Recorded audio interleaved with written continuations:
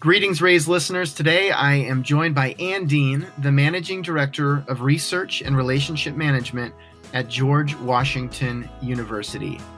Outside of work, Ann started as an alumni chapter leader in San Diego. At work, she has accelerated into one of the top leadership roles in the prospect development space. And Ann has played such a critical role in building the giving funnel at George Washington, and I hope you enjoy learning about her strategy and the outcomes as much as I did. Here we go.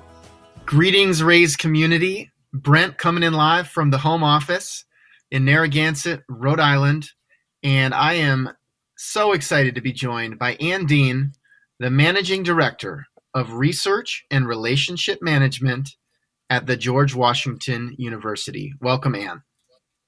Hi, thank you for having me.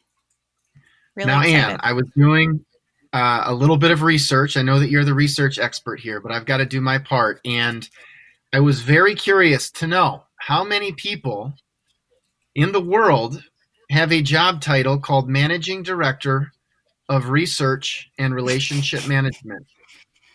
So I have the answer to that question. Do you know the answer? Oh, okay, good. I'm glad you have the answer. At least one. I have no idea. Exactly one. You're the only person in the world that I could identify with that job title. So that alone is going to frame much of the podcast, how you get to that position, and what led you to have this unique but important role. And in all seriousness, it has been a privilege to get to know you and your colleagues. Our teams have been closely collaborating over the years and really starting to see some exciting work at the intersection of prospect development, prospect identification, and digital content. And that is something we care a lot about. And it's just been terrific to see what you and your colleagues have been accomplishing. So before we get to that, I do want to understand your journey. At what point in your life did you expect you might become the only managing director of research and relationship management in the world? Who are you? In the world. Well, when I was 3, I decided, no, just kidding. I was like, great, isn't this every little girl and little boy's dream, is to become the managing director? So certainly, like everybody else, sort of totally fell into philanthropy, right? And nonprofit work. I got into it as a student worker at my alma mater. Even before that, where'd you grow up? You went to Vanderbilt. Oh, and so I'm curious what led you to Vanderbilt. A boy, of course. So academics as well. It's very important. Stay in school. But so I grew up. My husband and I are high school sweethearts. So we met in middle school and in Maryland, and he went to Vandy. And after the first year, I transferred there to be with him. And that's where we started our journeys. And then from there we moved out to San Diego so he could get a graduate degree, and I just kept going and worked at UC San Diego in their philanthropy office.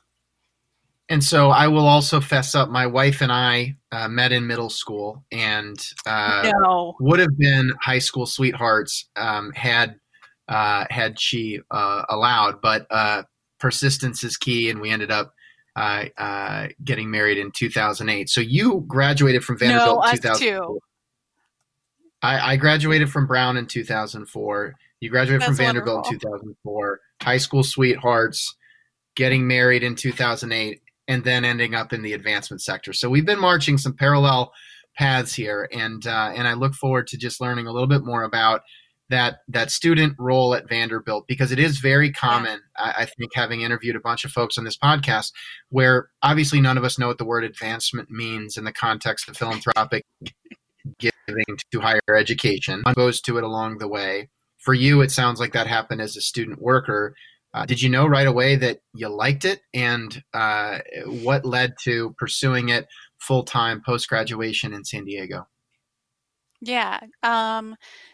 Great question. So my family has worked in higher ed for a while, right? My grandmother was in charge of some, right? I think she was staff as well as maybe a volunteer for her alma mater for Wilson College in Pennsylvania.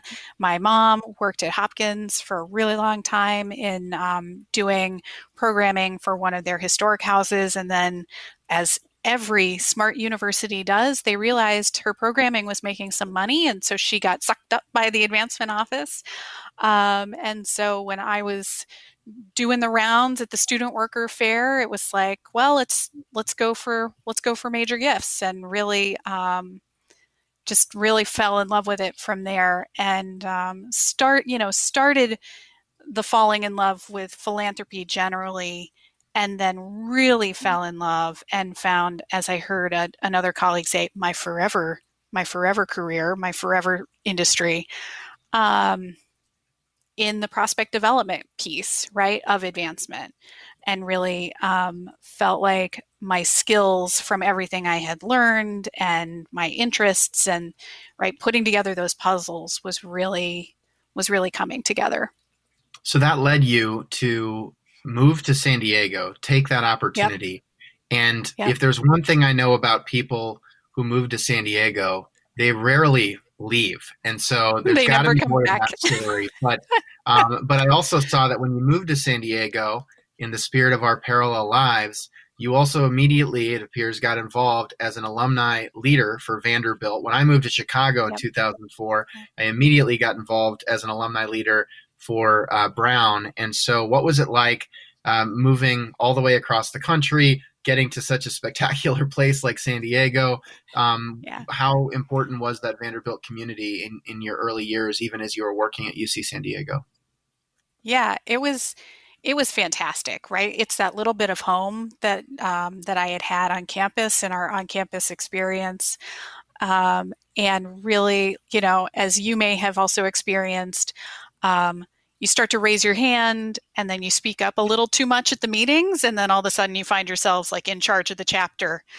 But it was so it was also so great because you get to meet people that are all different class years. You get to meet people all different backgrounds, who you can call on in your personal life now that you didn't maybe know when you were on campus then.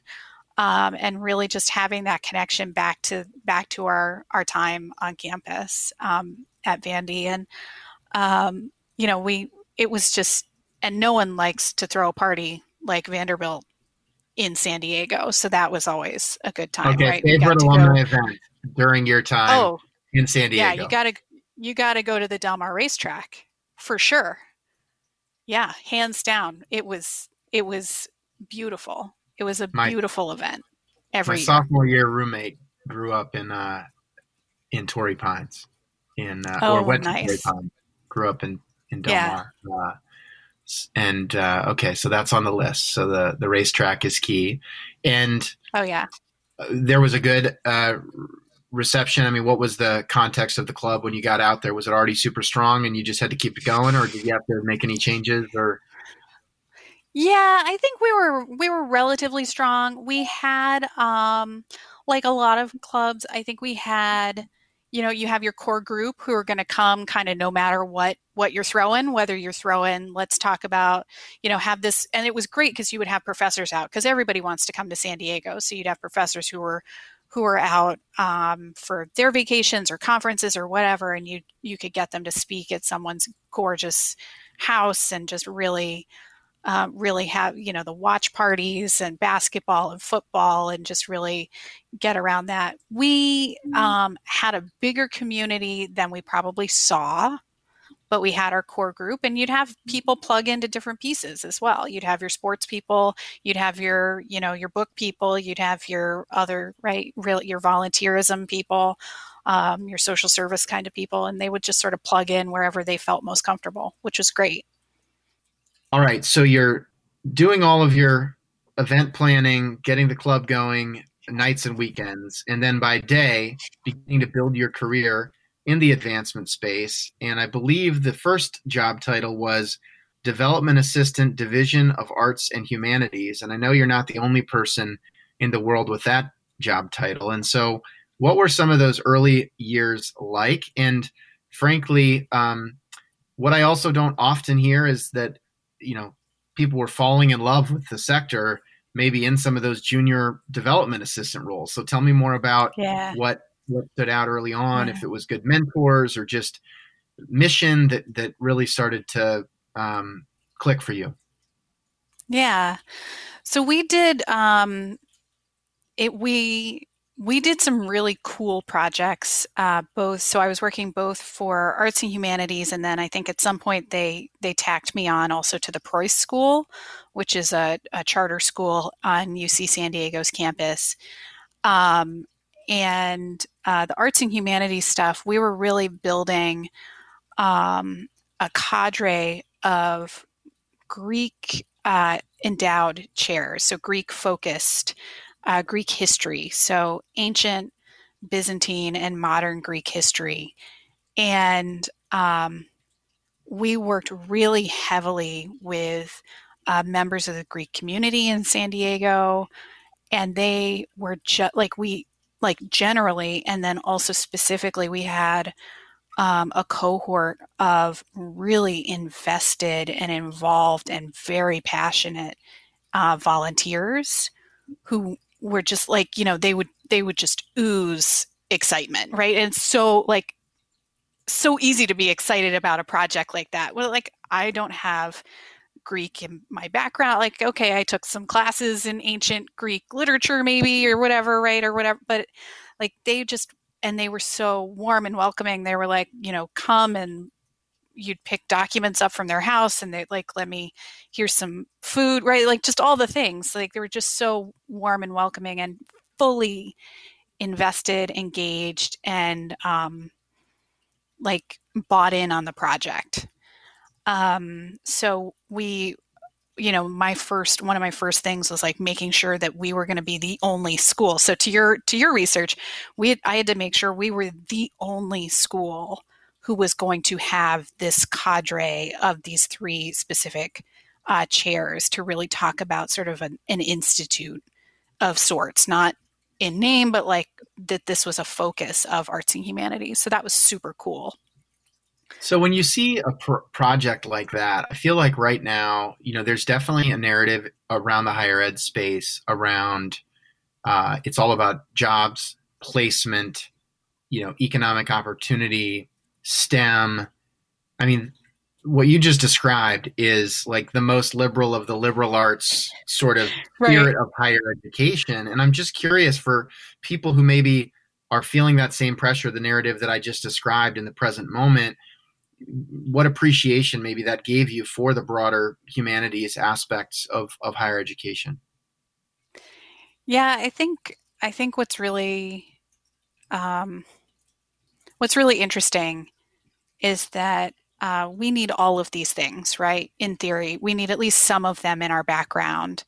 And that's part of the higher ed mission. Now, right, we've got schools, as you said, who are focused more on STEM. We've got schools who are more focused on languages and literature or whatever, law and politics, right? But it's just so wonderful to see them come together and have that you're like helping build that more fruitful human, right, after their higher education experience.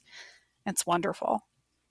I mean, I studied international relations, Spanish, Portuguese, and Italian. So I'm right there with you. You got it. You got it. Yeah, it's just interesting because, ultimately, when you think about the people that were philanthropic for that program, for that project, I mean, you were competing for their attention. You were competing for their money. You were competing for, other nonprofits wanted them, I'm sure, some of the same people to fund their initiatives. And so it is interesting to think about sort of that, what really makes a donor tick and how you're able to compete for that, money and time and attention. Yeah. And so you're getting inspired by projects like that. And it sounds like you weren't, you were close to the action. I mean, you were close to the project, close to getting to know the donors, which honestly, I don't know that that's always frankly done well enough in the research context in particular. And then you kind of transitioned into research. And I guess I wonder if maybe having more of that external, donor connectivity was helpful as you then made that transition into a role that oftentimes is the back office or, not really visible. It's a key part of the advancement engine, but not always visible. Yeah, I think absolutely. And certainly, so one of the things that I did a little stint as an interim associate VP for strategic advancement solutions, which is a long title to say my boss, right? And one of the things I did was some amount of front facing again, and it had been 15 years or more since I had done some of that. And boy, if I didn't pull out all those tools and skills and all the right, like all the things to really make sure that if I'm talking to, a donor, I'm making sure that I'm doing it at that caliber that my employer would expect, regardless of my most immediate experience, as you're saying, in the prospect development sphere. Just checking. And there is only one associate vice president of strategic advancement solutions in history that I've been able to identify. So I'm seeing a trend here, Anne. Yeah. Yeah. And so you did make the role, you made the transition to research analyst at UC San Diego.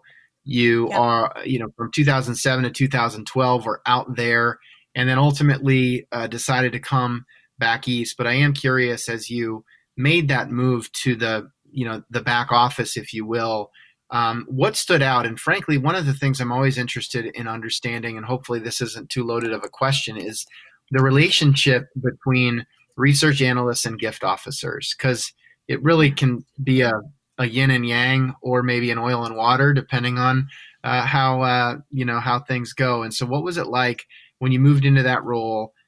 Any lessons, mistakes? I don't know, All of them. insights about how to make a good impression and have a strong working relationship with your frontline staff. Yeah. Yeah. Certainly, as I was talking to some colleagues earlier this week, they were saying it all started in San Diego, and I was like, yes, it did. It really did, and that was where you're getting, as you're saying, you're getting that frontline, right? Not frontline experience, but on the front lines with the gift officer, and really trying to work to be that trusted advisor with them, where you're like, you're either you might be pumping them up for a call. You might be talking them down What's that? You're from. like playing hype music for the gift officer Yeah. before the Oh, meeting? Is that part exactly. of it? No, it's truly like you might have to talk somebody into like, this is, you're doing the right thing. You are, right? Not that you're What's an convincing them example of of that? something. So we were working on a gift a while back where the gift officer really was feeling a little bit of, and this is somebody who had been in his career forever, a little bit of an imposter syndrome, right? That he sort of felt like because the individual was not, they were brought to the table by another volunteer, that he didn't really earn that gift. And I was like, no, right? We did all of the things to convince this volunteer that we were the right place for him. And then he was able to say, come along with me. These people are doing something really special. So that's a little bit of the hype, to be just like, you're doing it. You're doing the work. Did you go find this person? Like, did we all go find this person independent of this volunteer? No. Did we bring them to the table all by ourselves? No. Did we do all of the good work to get him there? Yes. So sort of it doesn't always have to be that hard. Like, it's okay if it's easy once in a Yeah. while, or more streamlined. Interesting. Any Yeah. frustrating experiences with gift officers early in your career, whether it was, I don't know, they didn't like your hype music, or they weren't interested in your perspective? Yeah, I think one of the things that has been a little challenging, and is for often a lot of prospect development folks, is a view, a misunderstanding, that we have never asked for money, and therefore we do not know the strain. And I think that's challenging, right? Especially when some of us, granted, am I asking for thousands and millions of dollars? No.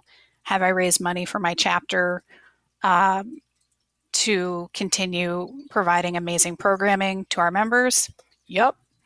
Do I know what it takes to try and get that sponsor to re-up? Sure. And so really, really sort of, it's not letting those kinds of things stop you from continuing to be like, I hear you, and I know this person, at least on paper. Let's talk about the themes I'm seeing. And you tell me what you're seeing, and somewhere in there, we'll create a beautiful strategy toward cultivation and solicitation. But it really does sound like you had a very strategic and collaborative working relationship in general. I mean, I think there can be this perception at times of, research pulls you the bio and sends it to you, and then like that's it, yeah. Right? And sometimes that is actually what is happening. And so I think that's where these new words like prospect development or prospect management relative to research, they can oftentimes be used synonymously, and they're really not. And so and also I'm guessing, given some of your leadership in APRA and just your broader network, that even what research meant or what prospect development meant 10 years ago is probably different than what it means today. It seems like it's been evolving pretty rapidly. And I'm just curious, as you were then concluding that role in San Diego, you had moved out there, you'd become a volunteer, you had good career growth, you're loving the weather, yet you made the move east. And so how did that come about? Was it always kind of in the plan, or what led you to DC?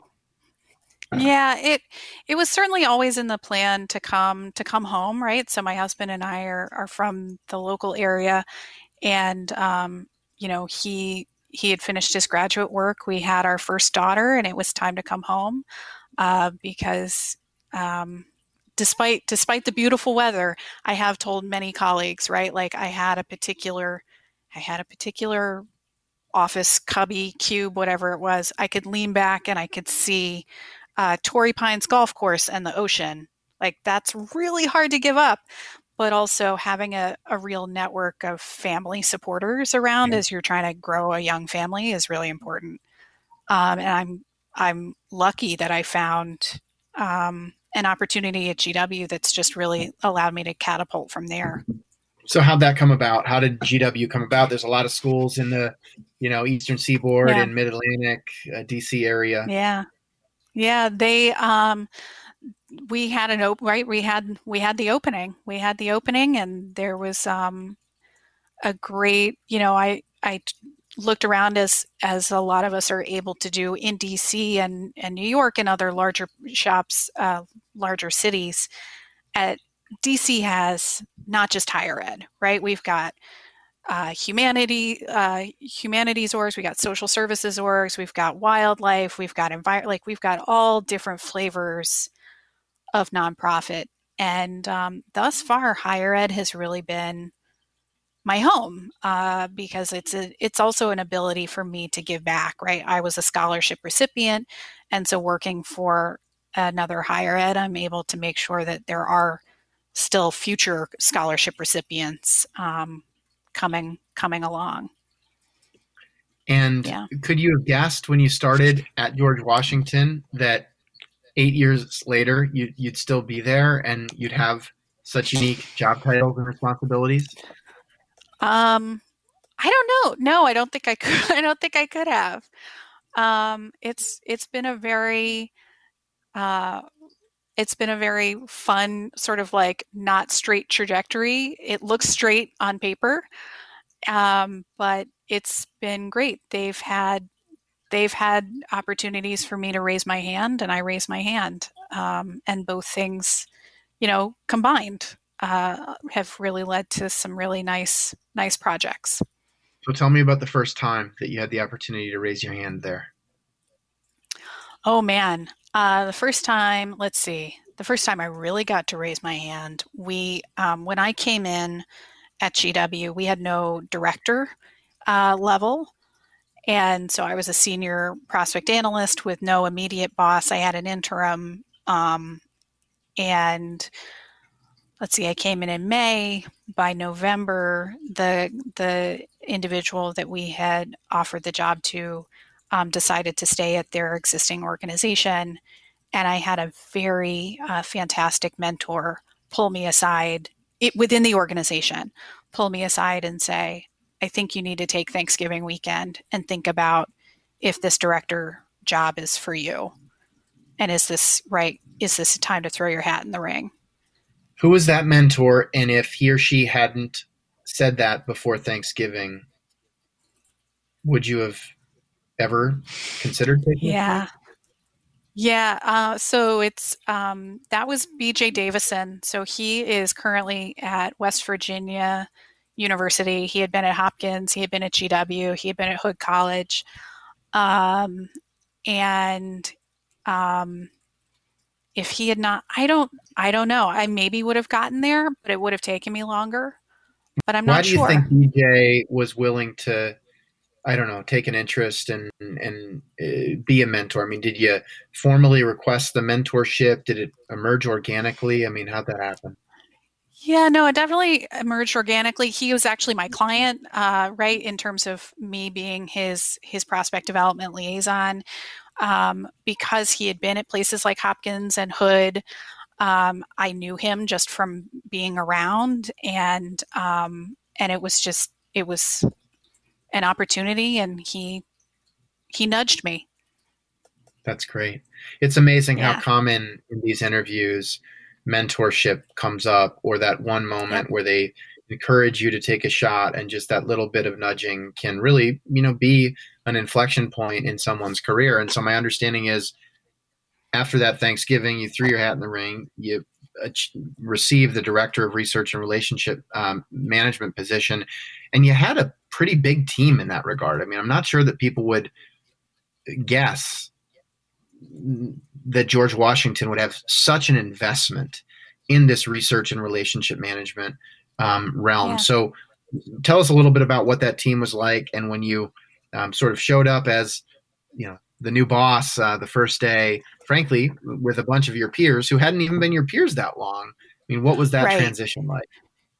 Yeah, I think that was really interesting, right? So I did a lot of reading as a new manager. I will say I had not. This was GW taking a chance on me. I had managed student workers up until then, which is an amazing experience, and it's wonderful to see. Like I have at least one student worker from my time in San Diego who's now in prospect development, right? So that's just fantastic.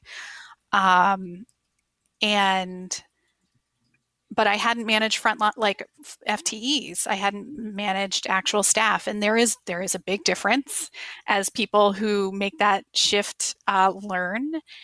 And they were very gentle with me, and I still learned a heck of a lot about how to be clear, setting expectations, prioritizing work, and really like the team was a partnership among all of us, and really working hard towards a vision, and that was it. It's worked out, which is nice. And so you took that role, you're settling in back in DC, you've now got a young family. It looks like the kind of external engagement you had by way of Vanderbilt local alumni chapter in San Diego, some of that void and community building, it looks like, was really um, made up for in DC by you embracing APRA and some of the other Yeah. professional networks. And it just looks like, and I want to know more about it. How did you get involved? And why did you decide to really just put yourself out there? Because not everybody is comfortable, uh, getting involved or even showing up to that meetup, if you will. But then not only showing up and really becoming a frequent contributor, a leader of the organization. What was that trajectory like? And I mean, frankly, how does that benefit you, both personally Yeah. and professionally?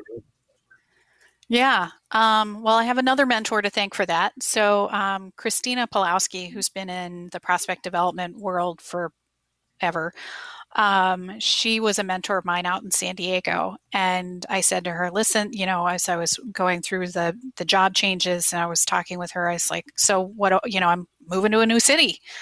What do I do? And she was like, the first person I would call is your local APRA chapter president. Get to lunch with them, see what they're about. What's the local community about? How often do you get together? Can you speak? And so she, again, was another nudger. And so I called the president at that time, Devin, who worked at AU at that point.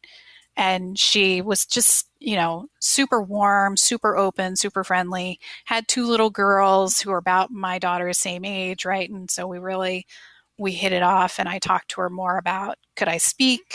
Could I get on the board? What would that all need to look like? And really, as you're saying, sort of feeding that community component with APRA and APRA chapter work. And I think especially earlier on, it was a safe-ish spot, right? A safe spot where you could take some risks and try some new ideas and talk to other managers to just say like, okay, I'm new. What are you reading? What do you subscribe to? What are your daily, e-blasts you get? And really just kick some ideas around. And it's been really wonderful to see also our local APRA chapter just sort of grow and change over the last 8 years. And you were able to continue to build your career at GW. All joking aside, what is a managing director of research and relationship management? And where do you sit in the organization? What are you focused on? Yeah. So a managing director is a beautiful made-up title that comes from a large bureaucratic organization when they have their parameters. But in essence, I oversee the research components, so leadership research and then gift officer research, both proactive and reactive, and then the relationship management components. And so I have a director for gift officer research, and I've got a director for relationship management, and then I have an associate director of leadership research. And so we are in that really long title, the Strategic Advancement Solutions pillar of our organization, which is a partner pillar to advancement services. Historically, we had been within the advancement services pillar, right, with all of our friends in donor relations and events and gift records and bio records, technical services. And a little more than a year ago, they split us, development communications, donor relations, events, and some other things off into this strategic advancement solutions to be sort of that partner pillar with advancement services. Was that something you pushed for, or it was sort of introduced to you? It was definitely introduced to me. I was interested and excited about the idea. For a while, donor relations, events, and marketing and communications had been sort of off in their own little grouping. And I really felt like research and relationship management should be with them in terms of what they were producing and how they were thinking about things, and really leveraging each other to make all of our work stronger. And I'm grateful that I have that opportunity. Well, we do pre-interview surveys, and I loved your response to the question about where advancement is over-investing. And do you recall what you said in response to that? Did I say we're doing too much technology, not enough humans with the technology? Too much technology. And so yet here I am as the technology vendor. I thought about it before I hit submit, though. I did think about it. It's okay. Because I think in a certain regard, I agree with you. I mean, ultimately, technology and modern strategies can enable great people to be better. But if the people thing isn't wired in right with the right, goals and training and mentorship and coaching, the technology is not going to overcome that. And so, on one hand, your view is maybe we're over investing in technology. On the other hand, we've been fortunate to have a pretty good relationship, and you and your team have done some interesting work with our technology, which I'd love to just kind of get your perspective on, because I think it can be a good example for others to learn from. But and maybe even, I don't know, just your relationship with Evertrue, when you think about, okay, here's another vendor, we have too much technology already. What was that like, from what you can recall? And I'd love you to just to share a little bit about how you've been able to really harness digital and social engagement that your team does not create, that you do not control, but you are able to harness and convert into better pipeline. And you've done such a nice job of quantifying that. It's not sort of squishy ROI, it's real pipeline being created. And I love that, but I just kind of like to get your side of the story. Yeah. So I think we've been Evertrue customers for maybe like 4 years. So we're going a little bit back in my memory, which is fuzzy. Okay, mine too. At best. So I was brought to sort of the Evertrue realm by Matt Lindsay, who worked in our marketing and communications office. And this was right, like as I was talking about in having marketing and communications and donor relations and events sort of having their thing, and me saying like, I want to be with you guys. Put me in, coach. I'm ready. Like, bring me in. And he and I worked on a couple of different initiatives, but booting up Evertrue and really focusing on Evertrue was one of them. And having, as you said, like, we're not creating the content, we're not posting the content, we're not reviewing the content, we're just really prospecting off of the content. Right. And it's been a game changer, I think, for us with a lot of the gift pyramids that we've had to build for things that are not your tried and true, like in a school silo. And it's been so incredibly important as we've all moved to even more and more social engagement and online engagement. Right. And you just said that as you've built gift pyramids for different projects, and I think one maybe misconception out there, everybody sees the campaign gift pyramid or the consultants do the feasibility study. And what I love about having learned more about your work is there's not just one giving pyramid, right? There's a giving pyramid by project, by interest area, by unit.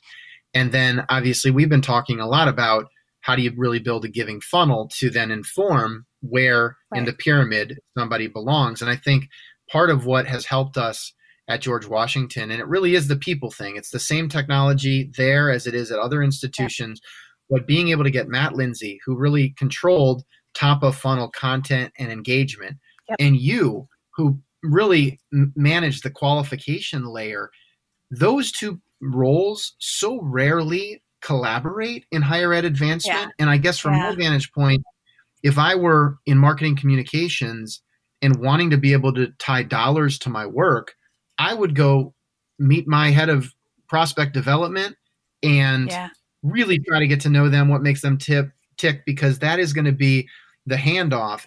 And likewise, if I were, an up and coming APRA member wanting to, advance my career, I would go try to get together the marketing communications leader. But it just seems like with all those silos, like those are some of the I don't know, most intense silos that are hard to connect. And so I'm just curious, like, did we luck out with you and Matt? I mean, was it intentional? What's the story? Yeah, I mean, Matt was like, when I met Matt and I got to know Matt better, it was like meeting a brother that I had missed and not known. He had worked at GW for a really long time at that point and was speaking about things that I think we often take for granted and that we see in prospect development, right? So meeting alumni where they are today, rather than assuming an interest based off of where they, right, what they studied, what they graduated, right, all of those, like their student activities, and just assuming that they are the same person from the student activity day that they are today. And like Matt introduced me to a project that they had 6 years ago or something. I can't even remember. Where it was the high five challenge, and so they took several interests that were cross campus interests and really figured out how to your like funnel down to like between people voting online, voting with dollars. I think they voted twice online. It was like a lot of things, and then it was less things, and then they voted with dollars. And so we could really see like people saying the libraries are important to me, athletics is important to me, women's leadership program is important to me. And you could see those come through in the surveys. And it was just so powerful for our institution, right? GW's turning 200 in February 2021. We're old, right? Big old ships turn super slow sometimes, and really looking at our alumni through this interest focus is where Matt and I just started to meet and go from there. And so there were three big areas that we've been focused on. Mm-hmm. One is to complete renovations for Thurston Hall, which is one of your dorms. Yep. The second was to fund a new building for Hillel. And the third was to support major gift discovery for the athletics program. And I think those are three examples: building a building or a renovation, funding something like Hillel, very interest oriented, and then obviously athletics as well. That you could sort of take out those examples, insert some other interest area, and use the same philosophy, approach, technology that you, Matt, and others used. And so I'd love to just kind of get your perspective on the outcomes you've been able to achieve, and then what that funnel creation has looked like at GW, from content to qualification to not just identifying people, but getting them into portfolios. And then most important, I think, getting officers to reach out and engage people around those interests, which is not always the typical way somebody would approach discovery and qualification. Yeah, I think that like we sort of lucked out on those three areas, and probably some others since then, but we really lucked out by having gift officers who are willing to take some risks with us, right? Who were willing, right? Like why were they willing? Yeah, like they were looking at an empty pipeline for their individual things. Athletics certainly has a pipeline, but this was more who's new, right? Give me the new names. We know the existing names. And with Hillel, we had existing names, and it was who else? Who are we missing? And with Thurston, because of how the university had structured our data historically, we don't, at least yet, know who lived in that dorm. We know anecdotally, but not, but we don't have insight into like who liked it, who had friends there, who hated it and wants to see it torn down, right? Like, but we do now. And so really having those gift officers be like, give me all the leads, give them all, and really being able to use EverTrue to say like, I hear you about all the leads, and let's think thoughtfully about this. Let's think about, the wealthy neighborhood overlay that you guys have, where we can just like already cut some of the wheat from the chaff and say like, here are all the things. Here are the 10. These are the 10 you got to call. Right? Yeah. Here are like, here's 200 people. Here are the 3. If you do nothing else in the next 2 weeks, these are the 3 most important. I love that, because it really is. Sometimes people can focus on the big numbers, right? Well, we have 3,000 rated unassigned prospects. Well, it's like, no, we need to boil it down to 10 that are going to get engaged by a human next week. So just walk me through your process. You pick one of those 3 projects, basically build a little case study here of what the context was, why the pipeline was tricky, what you with Matt, what the process that unfolded, ultimately resulting in either gifts or pipeline. Yeah. So with Thurston, what we did is we are actively in this COVID time. That is the one project still moving forward on campus. Um, uh, and it's going to, as the daughter of an architect and the granddaughter of an architect and the sister of an architect, the renderings look gorgeous. And I cannot wait to get our students in there. It's going to be beautiful. Um, so really starting with like, this is a thing that is going to happen, right? This is going to be 100-year building or more. We're replacing 100-year building or more on the campus, and really starting with, as you said, the social media and how are we posting about Thurston on Facebook? Let's talk about what that looks like. Let's get in there. Let's see who's engaging with stuff. So are you sitting there being like, "Hey Matt, just on Thurston"? I mean, like, are you placing orders like, for your content team? Or?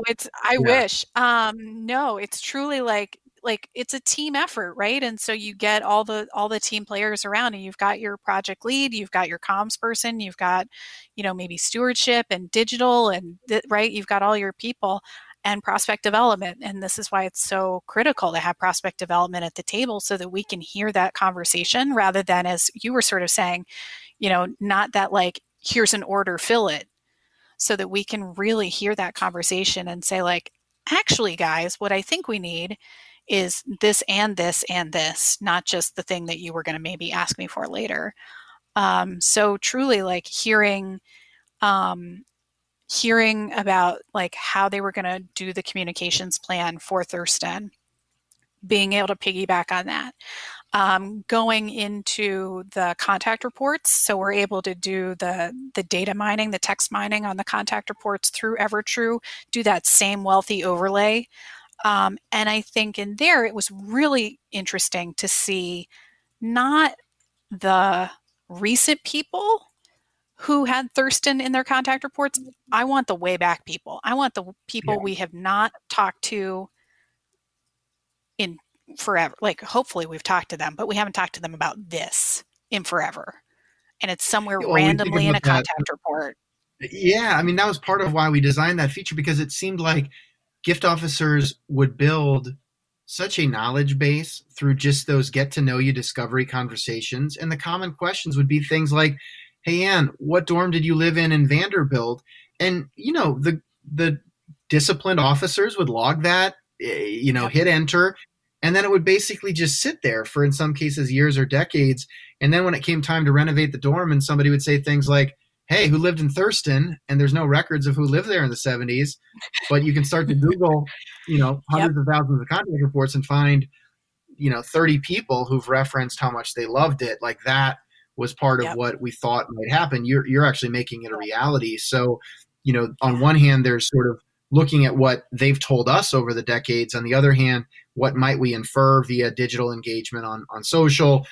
Layer that all in with refining criteria, whether it's wealth or past giving or net worth, et cetera.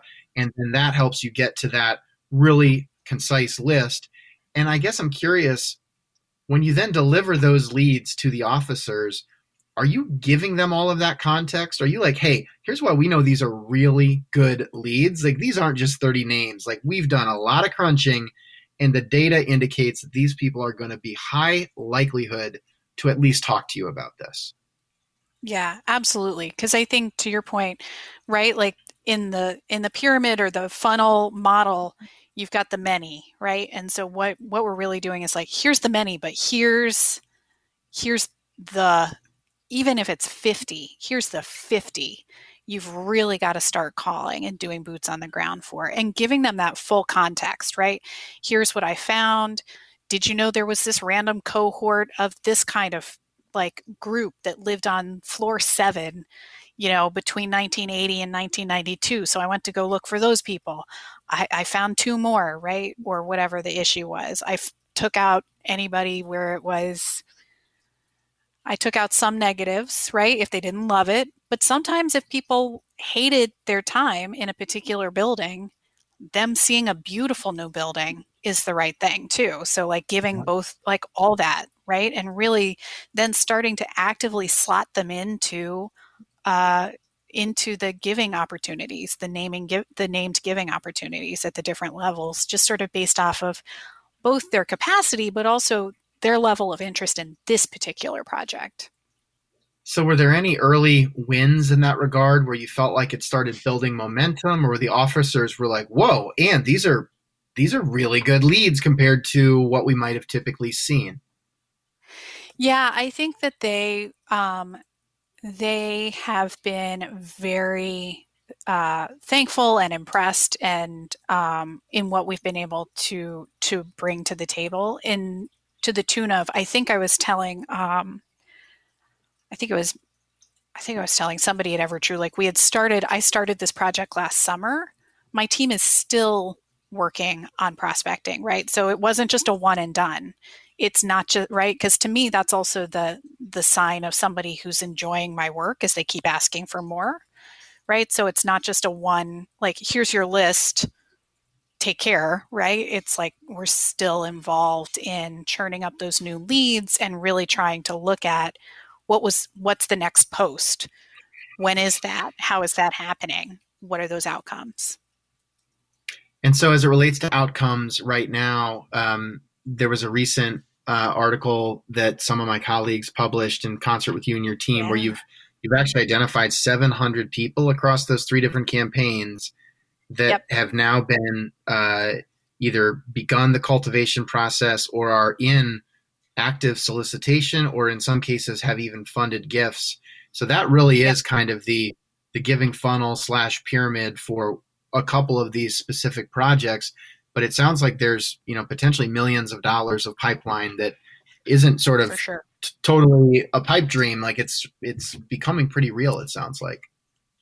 Yeah, and I think one of the things in looking at sort of those outcomes and seeing, I think we've got maybe at one point we had $6 million in new proposals come out of those three projects. That was, I think I checked maybe in January or February. We're 6 months down the road now. I'd love to check again, right? And especially if Yeah. my team continues to work on those, and Thurston especially, like, what are those outcomes? I think similarly, a totally different project we did, because a lot of people, everyone's commencement was virtual. So we actually just did a lot of prospecting off of our commencement, because that was on Facebook Live. And so using Evertrue again to really pull down on the list, it was a couple hundred people who engaged at that time, who like did something, not just watched it, but they commented, they liked, they loved. We had a couple wows, right? we had some tears. I don't know, everything that Facebook's letting you do. And really, again, triaging that list, because my team has limited time. The gift officers have limited time, and really saying to them, like, did you know these people who are in your portfolio watched commencement, they commented on it? And then again, using that wealth overlay to say, here are two other leads for Yeah. you, Do you and think, really pushing and that. that's one of the neat aspects of this work, but do you think your communications team, I mean, their goal was to live stream commencement, right? Like that's the goal. Yeah. The goal is not Yeah. to create two leads for a gift officer that's trying to strengthen their portfolio. That is a benefit, and obviously aligns with a lot of what we've been trying to do. Do you think they know, or do we all need to do a better job? How do we let the communications and digital teams understand how Yeah. powerful of a role they can play in generating donor pipeline? Yeah, I think exactly. I have not, so I feel like a terrible colleague. I haven't told them. You're right. I need to go Yeah. back and tell them, like, you guys, did you know? So actually, I pulled the file today or yesterday, today, I think, of those leads to just see what happened to them, because commencement was a one, like, it's very timely, right? The time is tight for people to get Right. out to, like, my team to get out, and then the gift officer to do their job. So I've pulled the file to take a little peek and see what's happened, and I'm excited to see what the results are. And it sounds like you're working in a culture and a context where you're fortunate. You've got a lot of gift officers who are saying, give me better prospects, like they're willing partners. Yeah. But how much of your role is, hey, Brent, we'd identified 10 really good leads. It doesn't look like you've initiated contact yet. What's going on? Get to it. I mean, how much of it is the pushing versus, them pulling you for leads? Yeah, I think that's that definitely happens. And one of the things I talk with my team about, and we're always trying to figure out how to do better, is how to sort of sell that. Very corny. I'm like, how to sell your sizzle with your steak, right? Like the steak is the prospect, and the sizzle is whatever's going to get the gift officer to be like, I love this. I'm going to call this person. And we work really hard on that. And we have, we've got some metrics in place where we do really require that people attempt contact over 6 months before they just drop them and walk away. Some people love those because it gives them, they don't feel like they have to hold on to them forever just because they didn't answer. And other people don't love it because they really want to be masters of their portfolio. And in those cases, we take a different tactic, right? Yeah. We just, they still need to do some qualification because our pipeline is not warm and infinite like some other organizations. We work hard to get people to really care about what the university is all about. Well, I really appreciate you, sharing your role and your story. And, I think there should be more than one managing director of research and relationship management, because where this oftentimes, where our work falls apart is really in your office. If we've got a strong partnership, if there are progressive prospect development folks that are willing to collaborate with communications, but also can provide context and have a good partnership with gift officers, that is, we see most commonly, the break in the giving funnel. It's not a shortage of content. Everybody's been doing that for a decade. Even if it's not the best content, there is plenty out there, not to mention historical contact reports. It's not the officers in that everybody has gift officers and for the most part are looking for better prospects, right?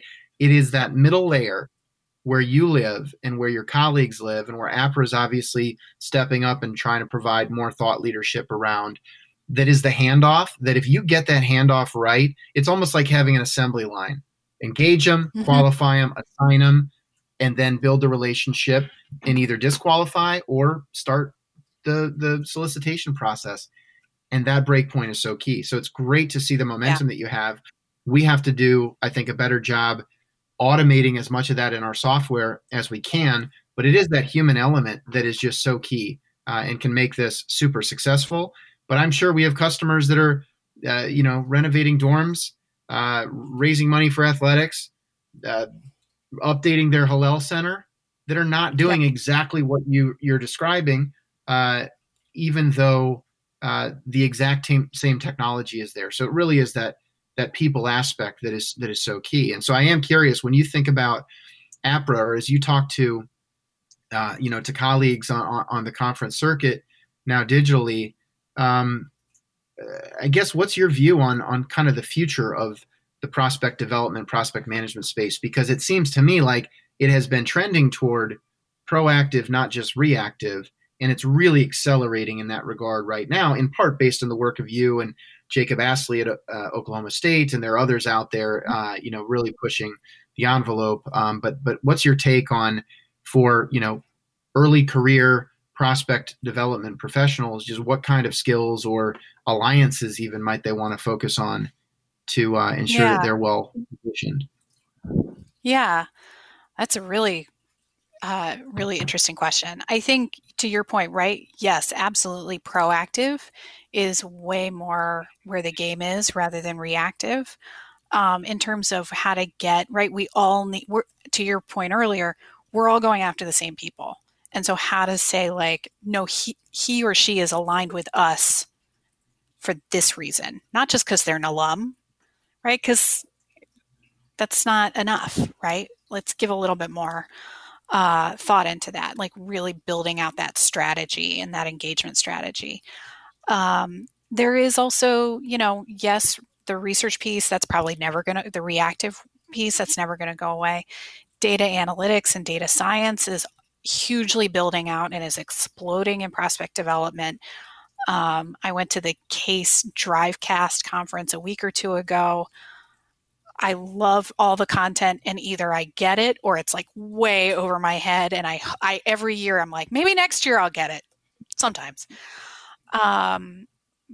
I think for the folks who are earlier and are working to build those skills, it's like don't leave any rock unturned, right? Raise your hand, take a risk, take an opportunity, start a project, and that may mean doing that with an APRA chapter rather than with your employer, depending on where how progressive your employer is.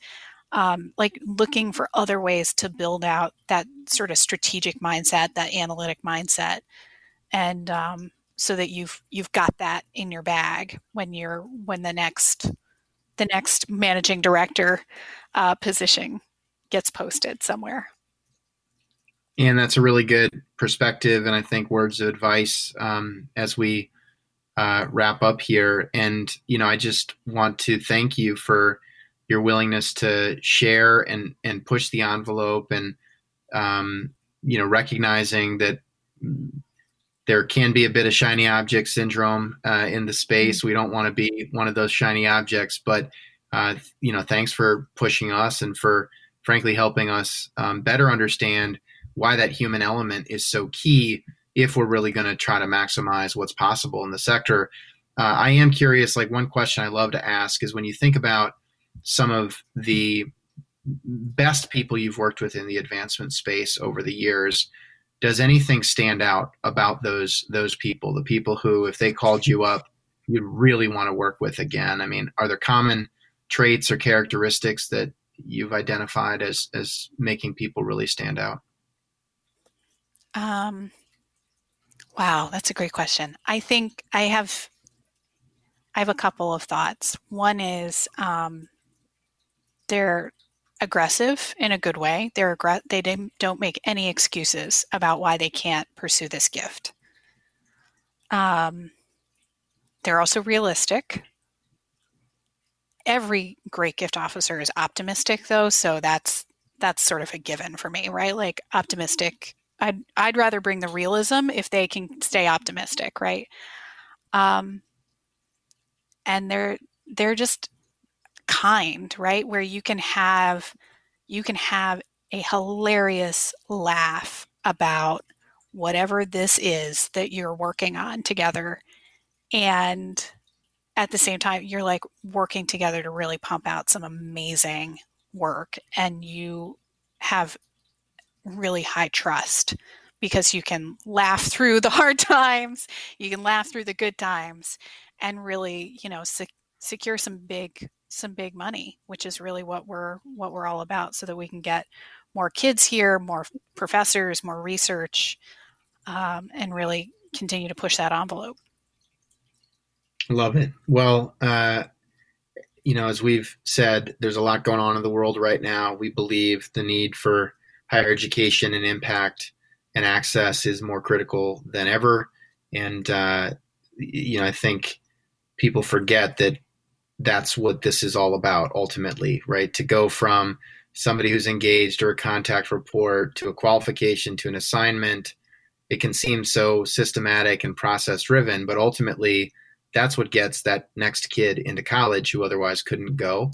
And so it's a good reminder of that, and something I think we all need to just stay close to that impact and that end student who is getting access or a better experience. So thank you for helping push the envelope in this regard, for your partnership with us, but also for your leadership in the APRA community. And I guess my final question would be, if people want to stay in touch with you, where can they find you? I've already shared that you're going to be very easy to find on LinkedIn if they just search for your job title, but any other ways folks can stay in touch? Yeah, so I'm on the LinkedIn, I'm on the Twitter.